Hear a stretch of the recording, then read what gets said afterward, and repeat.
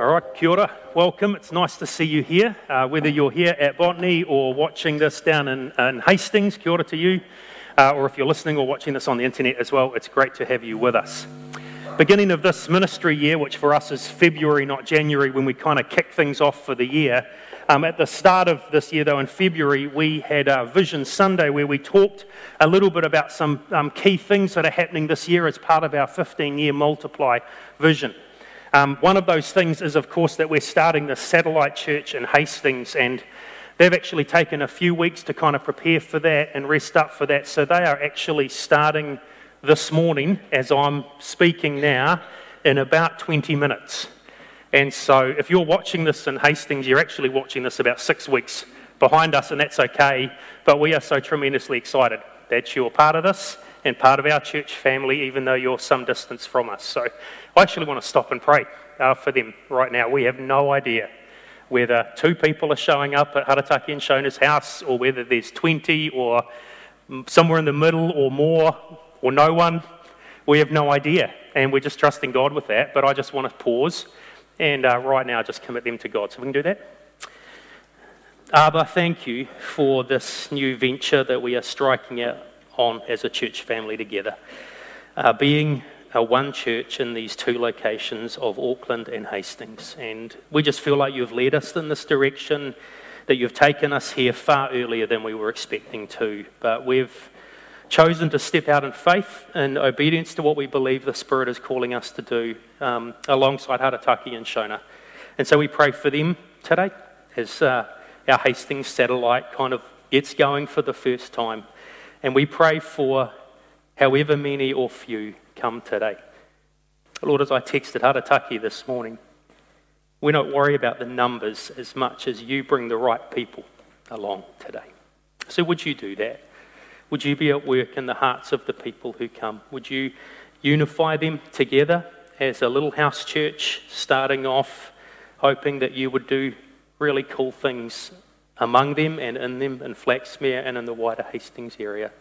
And God, for those who come and who don't yet know you as their personal Lord and Saviour, we pray that you would draw them into your family through trusting in Jesus. So we commit them to you today, our whānau in Hastings. Pray that you would bless this work for your glory alone. Amen. So that's pretty cool. Slightly emotional, sorry, but pretty excited about what's happening as part of that. And we announced that back on Vision Sunday. We also announced on Vision Sunday that we were launching something we were calling the Multiply Project, which was a goal to raise $100,000 over this year, over and above our regular giving, to launch Hastings and to pay for whole new cameras and technology that we would need here to pull this off, and put some money aside for a youth pastor. And I'm really pumped. I don't know if you've been looking at your bulletin yet, but so far we've raised $19,000 for the Multiply Project, which is absolutely staggering. And so thank you to those who have chosen to give so far to that. That's just a really exciting launch of this project and this goal that we've got for this year. And we're going to be issuing some giving receipts in the next few weeks once that's sorted. And our challenge was that maybe you'd consider giving that rebate back as well. So we're hoping that 19K will continue to grow, but it's just an outstanding beginning. And I'm super excited by that. So thank you for that. The other thing that we talked about on Vision Sunday with this whole idea of Multiply, especially for this year, is that our goal this year is to raise the evangelistic temperature of our church. Our theme this year is love right where you are, and we want to take up the call of God that we would be witnesses and missionaries in this place that God has placed us, that He's planted us wherever we are, whether that's Botany, whether it's Hastings, whether that's somewhere else. And our prayer is that our evangelistic temperature would rise this year, that we would get more passionate and more excited maybe than we've ever been before, or maybe than we've been in the last few months or years, about sharing our faith in Jesus with all the people around us. And so that's what we're going after this year, in this theme of love right where you are. And so the series we started this year with was in the book of Jonah. And I'm so excited by the feedback that I've received from people who have thoroughly enjoyed, but also been very challenged by, the story of this wayward prophet. Because the whole idea of this first series in Jonah was for us to come to the point where we recognize, as the Jewish people do in the synagogue every year, I am Jonah. That Jonah, this person who runs from God and who disobeys God and who isn't that excited about sharing his faith and who's honestly very apathetic about lost people, who was more excited, as we saw a couple of weeks ago, about his plant than about a city full of lost people. I think the whole idea of that Jonah series was for us to come to the point where we recognize, I'm Jonah. This is me. This is my life. This is my heart.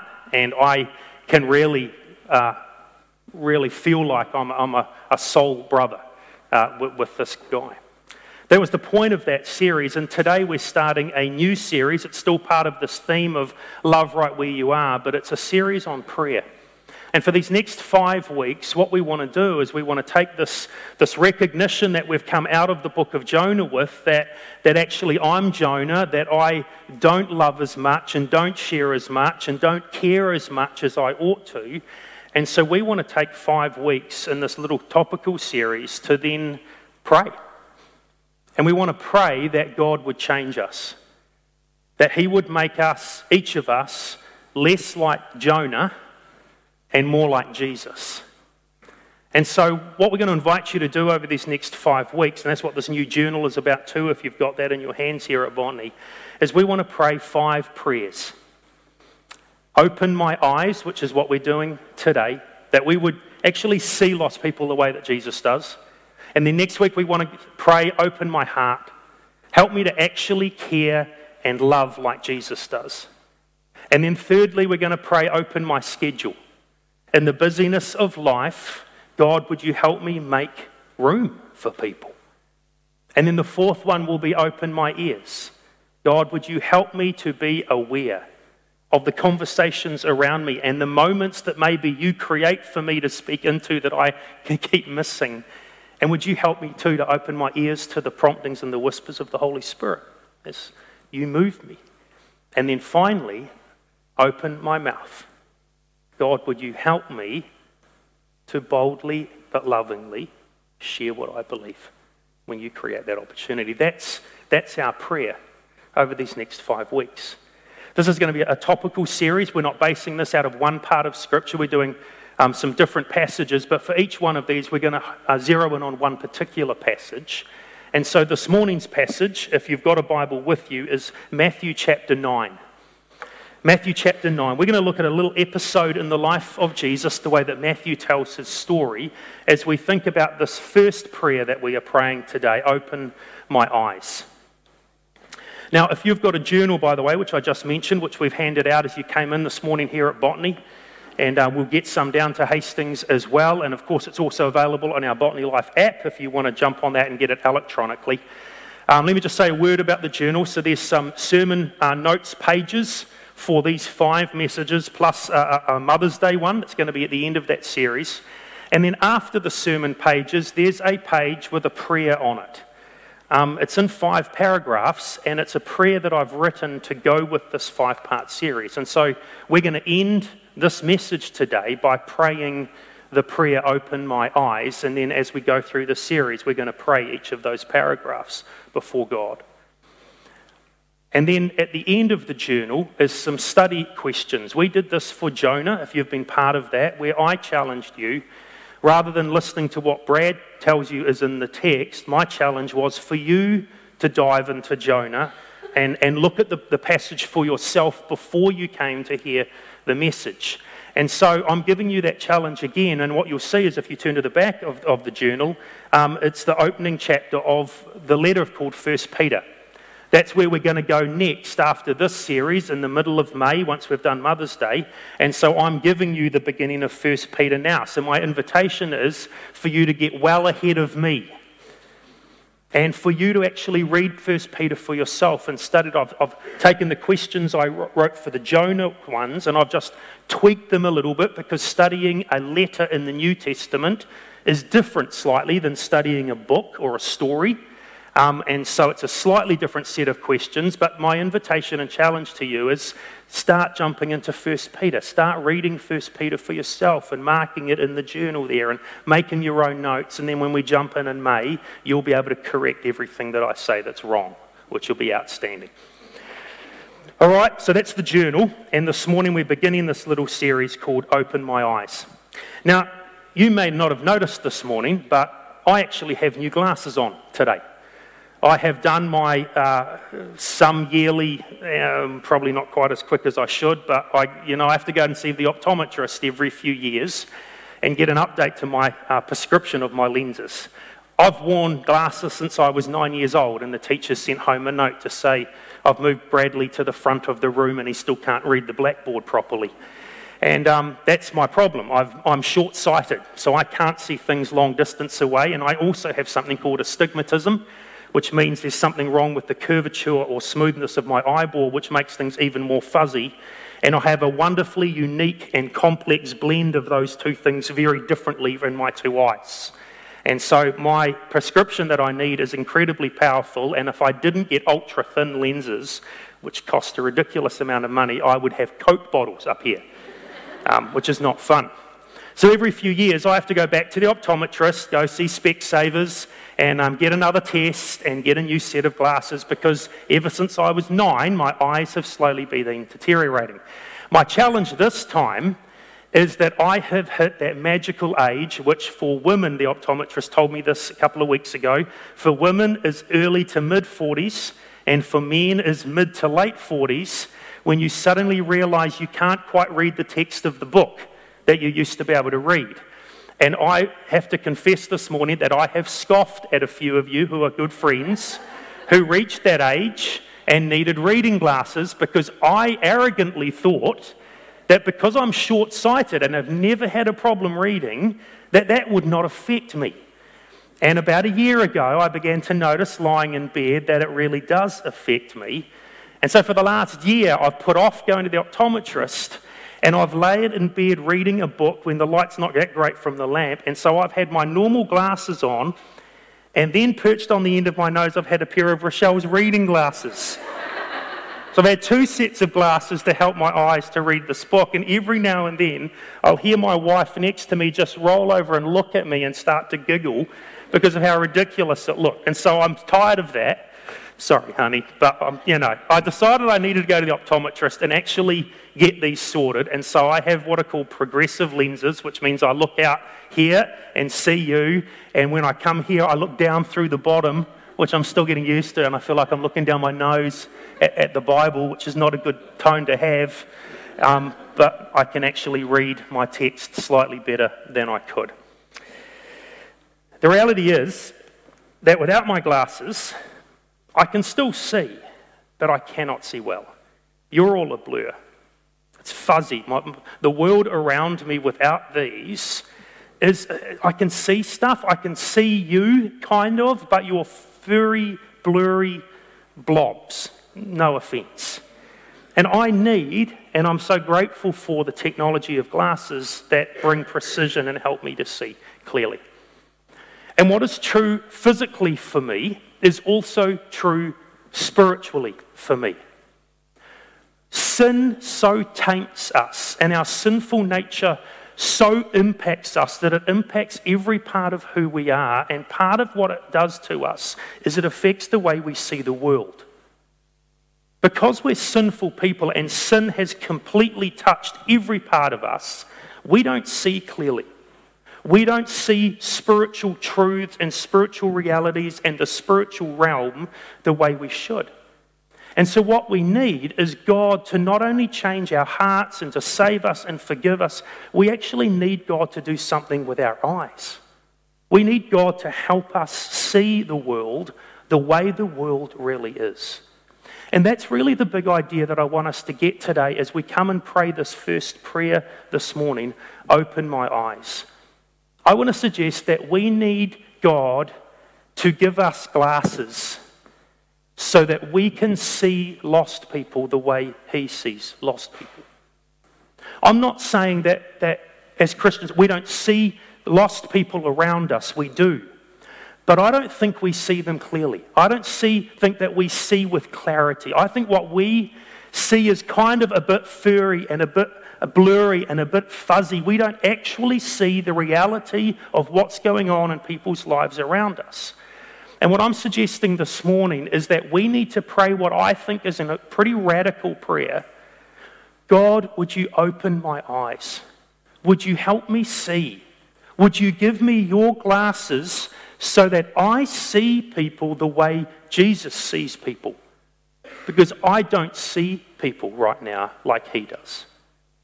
And I want to look at this little passage this morning, this little story in Matthew chapter 9, because I think it helps us understand the clarity with which Jesus saw people and what it is that we should be seeing when we look at our lost friends and work colleagues and family members and mates.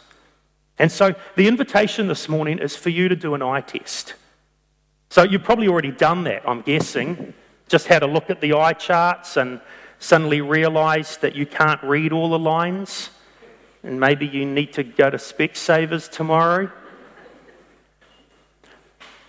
But I'm more interested in you looking at the eye chart in Matthew 9 and doing a spiritual eye test on how well you really see the lost world around you. So that's the invitation today. So, if you've got your Bible open, either physical Bible or you've got it on your phone or something, I want you to come to the end of Matthew chapter 9, and I just want to look at this little episode in the life of Jesus with you this morning. Matthew chapter 9, I just want to read it. It's just one paragraph starting from verse 35. Matthew 9, verse 35, as I look to the bottom of my glasses. Jesus went through all the towns and villages, teaching in their synagogues, proclaiming the good news of the kingdom and healing every disease and sickness. When he saw the crowds, he had compassion on them, because they were harassed and helpless like sheep without a shepherd. Then he said to his disciples, "The harvest is plentiful, but the workers are few. Ask the Lord of the harvest, therefore, to send out workers into his harvest field." That's it. That's our reading. It's only a little segment from Matthew's gospel, but it's one of the summaries that Matthew does. Every now and then through his story of Jesus, he gathers material together in big blocks. So he'll crunch together a lot of Jesus' teaching in one block, and then some of the miracle stories in another block, and then he uses these little summaries. So he starts out in his gospel and tells us all the Christmas story stuff, and then the beginning of Jesus' ministry in Matthew 3 and 4. And then at the end of Matthew 4, he does his first little summary. This is part of it here on the screen. Jesus went throughout Galilee, teaching in the synagogue, proclaiming the good news of his kingdom and healing every disease and illness among the people. Now that is virtually word for what we just read in Matthew 9. The description of Jesus' ministry. He taught, he proclaimed the kingdom, he healed sickness and illness. It's virtually verbatim. And so this is the summary that ends that little section of Matthew's gospel, and it describes the large crowds following them. So at the end of Matthew 4, there's the summary, and then Matthew puts Jesus' teaching in the Sermon on the Mount together in the 3 chapters, and then he tells a number of the miracle stories in chapters 8 and 9 and clumps them together, and then this section comes at the end of that chapter 9. And it's another kind of, let's just stop and summarize where we're at with Jesus. So the first summary at the end of Matthew 4 gives this description of his ministry, and then it emphasizes the crowds that are starting to build around Jesus. We get to the end of Matthew chapter 9 where he's done a block of teaching and a block of miracles, and then he does this next summary. The summary this time, it has pretty much word for word the same description of Jesus' ministry, teaching, proclaiming, healing. But whereas in Matthew 4, the summary emphasized the crowds that are starting to grow, in Matthew 9 what we see is Jesus' response to those crowds. And it's in Jesus' response to the crowds that we realize something about the glasses that Jesus wore, if I could put it that way, as opposed to the way that we see the world and lost people around us. And so it's Jesus' response. I'm not going to look at verse 35 here in Matthew 9. I want to look at Jesus' response in verses 36 and 37 and 38. And there's 4 things I want to touch on and show you that I want to suggest help us to test our eyes and how we see the world. The first thing I want us to see is Jesus' response to the crowds. Jesus' response. You notice that in verse 36. When he saw the crowds, he had compassion on them. That word compassion is a really strong word in the original language. It means to have almost a gut response, a highly emotional response to the crowds. When Jesus saw the crowds, he was deeply moved. That's the idea we're meant to have. It's a real emotive term. It literally says his guts were moved. We talk about our heart as the kind of the place of our emotions. The Jewish people talked about the guts as the heart of our emotions. And so his guts were moved, which didn't mean his tummy rumbled or anything because he was hungry. It meant he was moved emotionally with compassion for these people. And whenever you see Jesus, when his compassion is described, the emotional response he feels for people then results in action. So it's not just a meaningless emotion, it's a deep emotion that results in him doing something. So for example, Matthew will use the same word in chapter 14, where Jesus has just heard that John the Baptist has been killed, and he gets away because he wants some time to grieve, and the crowds keep following him when he wants his space and time to just mourn his friend, his cousin, and the crowds come, and when Jesus landed and saw the large crowd, he got really ticked off because he just needed some space. That's not what it says. When he saw the crowds, he had this guttural, deep emotional response. He had compassion for them. And so he feeds the crowd. This is the story of the feeding of the 5,000. In the next chapter of Matthew, same thing, the feeding of the 4,000 this time. But the words of Jesus, he called his disciples and says, I have compassion for these people who have been with me 3 days and have nothing to eat. You get over to Matthew 20, and 2 blind men call out to Jesus, Lord, Son of David, have mercy on us. And Matthew records again, Jesus had compassion. He has this deep emotional response to their need that results in something that he does, and in this case, he heals them. And when you stop and think about that in light of Jonah, and Jonah chapter 4, he quotes this great passage of the Old Testament, the foundational description of God from Exodus, that Yahweh is, what's the very first attribute that Yahweh himself uses of his own character? The compassionate God. And so Matthew's emphasizing as he describes the ministry of Jesus, that this rabbi walking around is this God in human flesh, the God of compassion. And when Jesus sees the crowds, he has compassion on them. He is moved by their need. He cares for what's going on in their lives. And that's the first eye test for you and I today.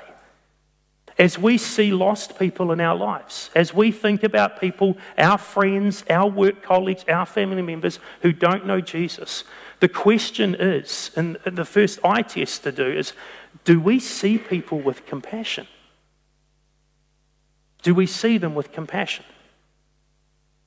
My hunch is that most of us would say yes. Certainly with many people in our lives. We care about our family members who don't know Jesus. We care about the people we work with who don't have a relationship with God and whose life might be a mess. But do we have compassion on every lost person we meet? We meet someone who's just got out of prison. Do we see them with compassion? When we meet someone who is racist towards us, do we see them with compassion? When we meet up with someone that's not like us, that's totally different from us, that we kind of almost want to move away from, do we see them with compassion? See, it's easy to look on compassion for some people, but it seems as though Jesus had compassion on everyone that he saw. But even the ones we know well, it's still good to ask. See, we can see our colleagues. We can see our family members. We know they don't have Jesus. But when we think about that, when we look at them, is it just fuzzy, blurry? Or do we see them? and are deeply moved by the fact that they don't know Jesus yet. That's the first eye test. When Jesus saw the crowds, he was moved with compassion. Is that how we see people in our lives? Second thing I want us to see in this text is Matthew gives the reason why Jesus has compassion, and it's an observation that Jesus makes of them, that they are lost. It says, when he saw the crowds, verse 36, he had compassion on them because they were harassed and helpless like sheep without a shepherd. This is picking up language of the Old Testament. Oftentimes God will describe the people of Israel, his people in the Old Testament, as sheep without a shepherd. It's like they're leaderless, and like sheep do, when there's no one to keep them together, they just kind of scatter and wander off mindlessly. And that's the imagery that Jesus is using. Probably the most famous passage in the Old Testament on this is Ezekiel 34. Where Ezekiel, the prophet, gives a damning prophecy of the leaders of Israel who were meant to be shepherds to his people and have horribly abandoned that role.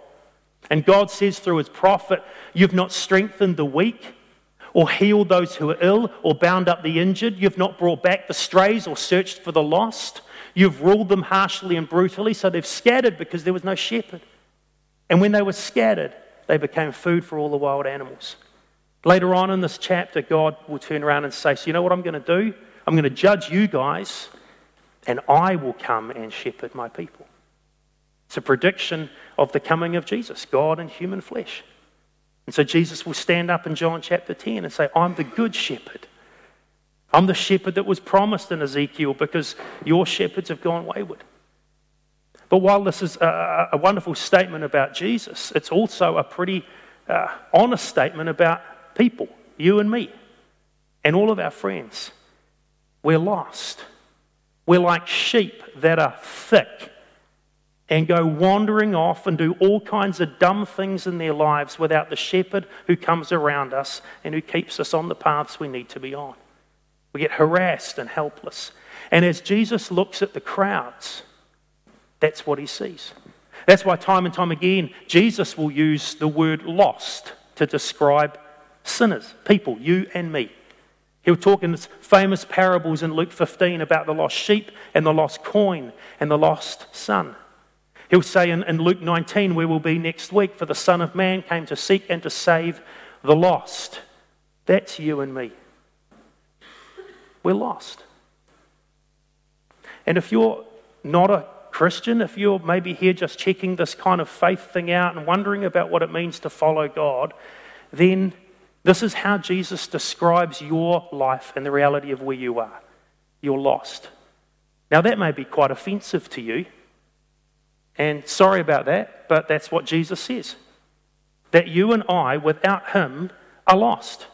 We've wandered away from God, we're as brainless as sheep, we go our own way and do our own thing and end up in all kinds of trouble. And the invitation of Jesus, who came as the Good Shepherd, is to come back to him. He comes to find us, to have a relationship with us, to be our shepherd. And that's the invitation to you if you've never trusted in Jesus before.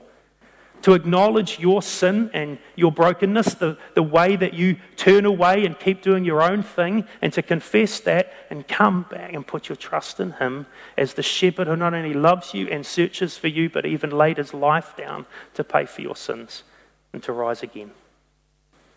But this is all of us. We're all lost. And as we've sung in worship songs today, we've been found by him if we're a follower of Jesus. But this is the description of where we are all at and what our lives are really like. So this is the second test, by the way. Do we see people with clarity? When you think about your friends and your family members and your work colleagues who don't know Jesus, do you see them and understand that they are lost? I was thinking about this week as I was putting this message together, and I was thinking about some of the parents in the soccer team that our youngest son Jaden plays in. He's been in this same rep team for a number of years now, and so we've gotten to know a number of the parents who've been in there for a decent amount of time as well. And it just hit me this week as I was preparing this and thinking about this eye test and thinking, I'm not sure I see them clearly.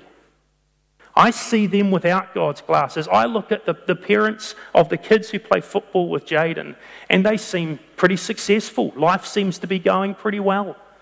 They seem to be pretty happy in their marriages, and their kids seem pretty decent, and they just seem nice people, and life seems to be pretty good. And it dawned on me this week that I see them, but I don't see them clearly.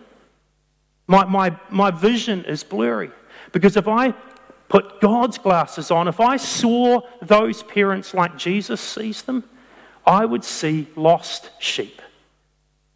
I'd see beyond the success. I'd see beyond the good careers and the seemingly happy marriages and the comfortable lifestyle, and I would see their lostness. And it would hit me just how desperately they need Jesus. And I've come to realize this week, as I've taken this eye test, that my vision is really bad. Because I theologically know they're lost. But I don't look at them and think about their lostness. I don't look at them and think about their destiny without Jesus, if someone like me doesn't share him with them. I don't look at them and look beyond the facade and beyond the success and beyond the image they portray to see their hurt and their pain and their brokenness and their sin and how far they are from God. See, Jesus did. Jesus looked out at the crowds, and the reason he was so moved with compassion for them is because he saw how broken and sinful and needy they really were. And if I'm going to see like Jesus sees, if I'm going to pray, God, open my eyes, that's what I need. I need to see with clarity as well as compassion. The third thing I want us to see in this passage is what Jesus says. Verse 36 zeroes in on what he saw, and verses 37 and 38 zero in on what Jesus says in response, and the image changes. Jesus makes this insight in the way he sets up verse 37. He gives us an insight that we may not naturally see. Verse 37, he simply said to his disciples, the harvest is plentiful, but the workers are few. The harvest is plentiful, but the workers are few. He changes the metaphor now from sheep and shepherd to a harvest, grain or barley or wheat or whatever it was. And he changes the metaphor to say that the harvest is plentiful. As I look out across this crowd, Jesus says to his disciples, I am moved deeply by their lostness, but I also have deep hope, because I know that the Spirit of God is at work in this crowd. He is already drawing a number of these people towards me, and their souls are ready to be harvested for the kingdom of God. Often the harvest metaphor in the Bible is a negative one about God's judgment, but here I think this is positive. This is talking about people actually coming into faith and coming into the kingdom and the family of God. And as Jesus looks across the crowd, he sees on one hand their deep need and he feels compassion for that. But on the other hand, he also sees with deep hope that actually God's at work, and a number of these people are ready to commit, ready to trust, ready to follow. He'll say the same thing in the famous story of John chapter 4, where he sat down with a Samaritan woman at a well and has a conversation, and she goes back to the town and tells them, and the disciples come out and try to get him to eat, and he's not really that interested in lunch. He says, I've got food to eat that you don't understand. And they're like, yeah, you're right, we don't understand. And the crowds are coming out, and Jesus says these words in John 4, don't you have a saying, it's still 4 months till harvest? I tell you, open your eyes. That's our prayer. Open your eyes and look at the fields. They're ripe for harvest. And I can just imagine the disciples like me looking out across the barley fields and going, you know what? They don't look ready to me. And Jesus isn't talking about the fields. Jesus is talking about the crowd of Samaritans coming. And what Jesus is saying is, many of them are ready to believe in me. as their Messiah. The third eye test I think this little passage gives us is, do we see people with hope? I was actually just sitting there a moment ago and wondering if I should change that word hope to expectancy. It's the idea that God is at work in people's lives. It's the Spirit of God who convicts people of sin and of their need for Jesus. And we cooperate with God. We're not coming in cold. It's not all up to us. The Spirit of God is working. And I wonder if on one hand, do we see how desperate the situation is and how lost people are? Do we see that clearly? But on the other hand, do we also see with a sense of hope and expectancy that God is at work? American pastor named Kevin Harney, a good friend of a number of us here in New Zealand, has written a beautiful little book called Organic Outreach for Ordinary People. It's about sharing our faith naturally. And I love this prayer that he writes in the middle of this book. God of the harvest, send us out. Open our eyes. There's our prayer again. Open our eyes to see that the fields are white for harvest. Remind us each day that the work is yours, but you invite us to be part of what you're doing in this world. I love this prayer. I love that idea in that fourth line. The work is yours. In other words, God's the one who converts people. God's the one who changes people. We can't do that. We can't change anyone's heart. It's God who does this. That's what Jonah reminds us in Jonah 3, where he preaches through the city of Nineveh, pretty reluctantly, really just telling them about judgment. You can see him almost scowling as he does it. And God does this amazing work, and the entire city, hundreds of thousands of people, repent and trust in God. Was that because of Jonah? No, it's because God's at work. And I love what Kevin says. The work is God's. He's the one who changes people, but he invites us to be part of what he's doing in the world. But it's what he's doing. And so this idea of opening our eyes and seeing the harvest is the idea of recognizing the Spirit of God's already at work. Our job is simply to be faithful, to have open eyes, open ears, open mouth, ready to share when the opportunities come, looking for those opportunities. But he's the one who does the work. But I wonder if sometimes not only do we not see with clarity about the need of the people around us, I wonder if at the same time we don't see with an area of expectancy and hope, hey, God's already at work. A couple of people in the last couple of weeks have shared with me some cool stories about workplace conversations where someone has simply come up to them and said, can you tell me about your faith? I mean, talk about an open invitation. We're going to see if they'll be willing to share those stories with all of us in the next few weeks. But God's at work. And as we look at our lost friends, do we look both with compassion on them and with clarity on their lostness, but also with hope and expectancy that God might be at work and we need to be ready? That's the third eye test. And then the fourth thing, the final thing in this little passage that I want us to see is what Jesus says at the end. He says, the harvest is plentiful, guys, but the workers are few. Therefore, ask the Lord of the harvest to send out workers into his harvest field. Jesus calls them to pray. Jesus says, in response to this need, I want you to open your eyes and see the harvest, and then I want you to pray. And then if you look at the next chapter, the very next thing he will do is, having told his disciples to pray, he then picks 12 of them, calls them apostles, and says, now you go. So I want you to pray, and I want you to go in response to this great need that you see. And that's the final eye test, I think. Are we seeing the lost people around us clearly? Do we see people with love? In other words, do I see the lostness of my work colleagues and my family members and my friends? Do I see the lostness of my mates at school to the degree that I love them enough to do two things: pray and then go to them with the message of good news? That's the eye test. In fact, as we think about our evangelistic temperature as a church, as we use that kind of language this year, as we start talking about that in our community groups and in other places, that's not a bad measure of how our evangelistic temperature is. Is my evangelistic temperature rising to the degree that I am praying more fervently and looking for opportunities, going with the hope of being able to share the message of good news? Because if I'm not, then my temperature is still quite low. And we want to see that raise by 1 degree. These are the 4 tests. Do we see people with compassion? Do we see lost people with clarity that they're really lost? Do we see people with hope and an expectation that God's at work, and so we want to see where He's working and dive in with Him?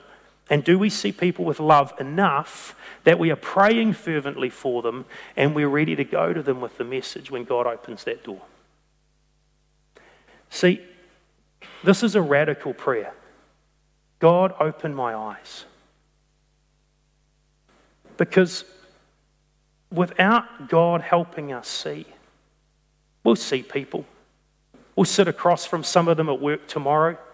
We may sit down at the dining room table with them tonight. We may connect with them over the phone or Skype with family members. We may hang out with them at the gym this week or at a sports club that we're part of. We may see people, but they'll be fuzzy. They'll be blurry because we don't see them yet the way that Jesus sees them. And we need God to open our eyes, to give us His glasses, so that we clearly see how lost they are. So that we clearly see and have compassion for their lostness. That we see with a hope and expectancy that God could be at work in their lives, and we're ready and looking for that, and so that we see with love, so that we are praying and we're ready to go. In a minute, I'm going to invite us to pray this prayer. Lord, open my eyes. But I want to warn you, don't pray this prayer flippantly. This is the first of 5 prayers we're going to pray over these next 5 weeks. And if we pray this, and if we really mean this, we may never be the same again. We may never be comfortable with blurry vision again. We may not like what we see when God puts glasses on us and helps us see well. And that may so stir our heart that our priorities and our very lives become radically different. So as we think about praying, God, open my eyes, I just want us to understand just how radical this prayer might be for some of us. I want to invite you today to take an eye test. Not this one, although if you can't see all of this, you might need to go to Specsavers. I want to invite you to take this one. I want to invite you just to look at that list. And it may be that you're actually doing pretty good. Maybe not 20/20, but you may feel like on a couple of these, your vision actually isn't too bad. But I want to invite you just to consider whether or not you're actually in serious need of an adjustment to your lens in one or two of these areas. And as the band kind of comes up to lead us in a final song, just quietly as they do that, I just want to invite you to look on that list and then take a minute with God. Just come to Him and confess that you need His glasses. You need Him to open your eyes to see lost people the way Jesus does. Just want to give you just a few seconds with God to talk to Him about that.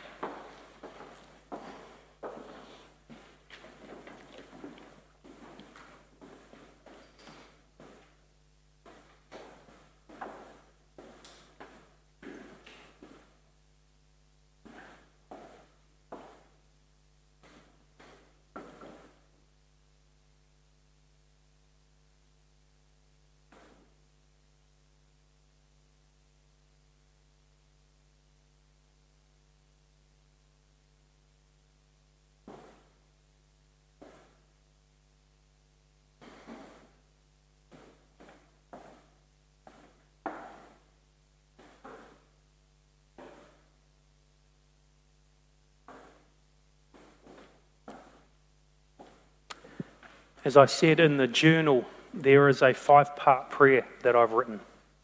5 paragraphs that take each of these 5 messages in this series and just turn it into a prayer to God. And this is the prayer that I've written that's in your journal for this first message.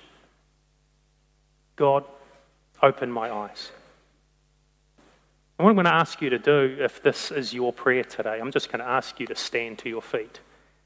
And I want us to pray this prayer together out loud. Rather than me closing in prayer, I want to invite all of us who want to make this prayer our prayer to pray it together and to come to God as a family.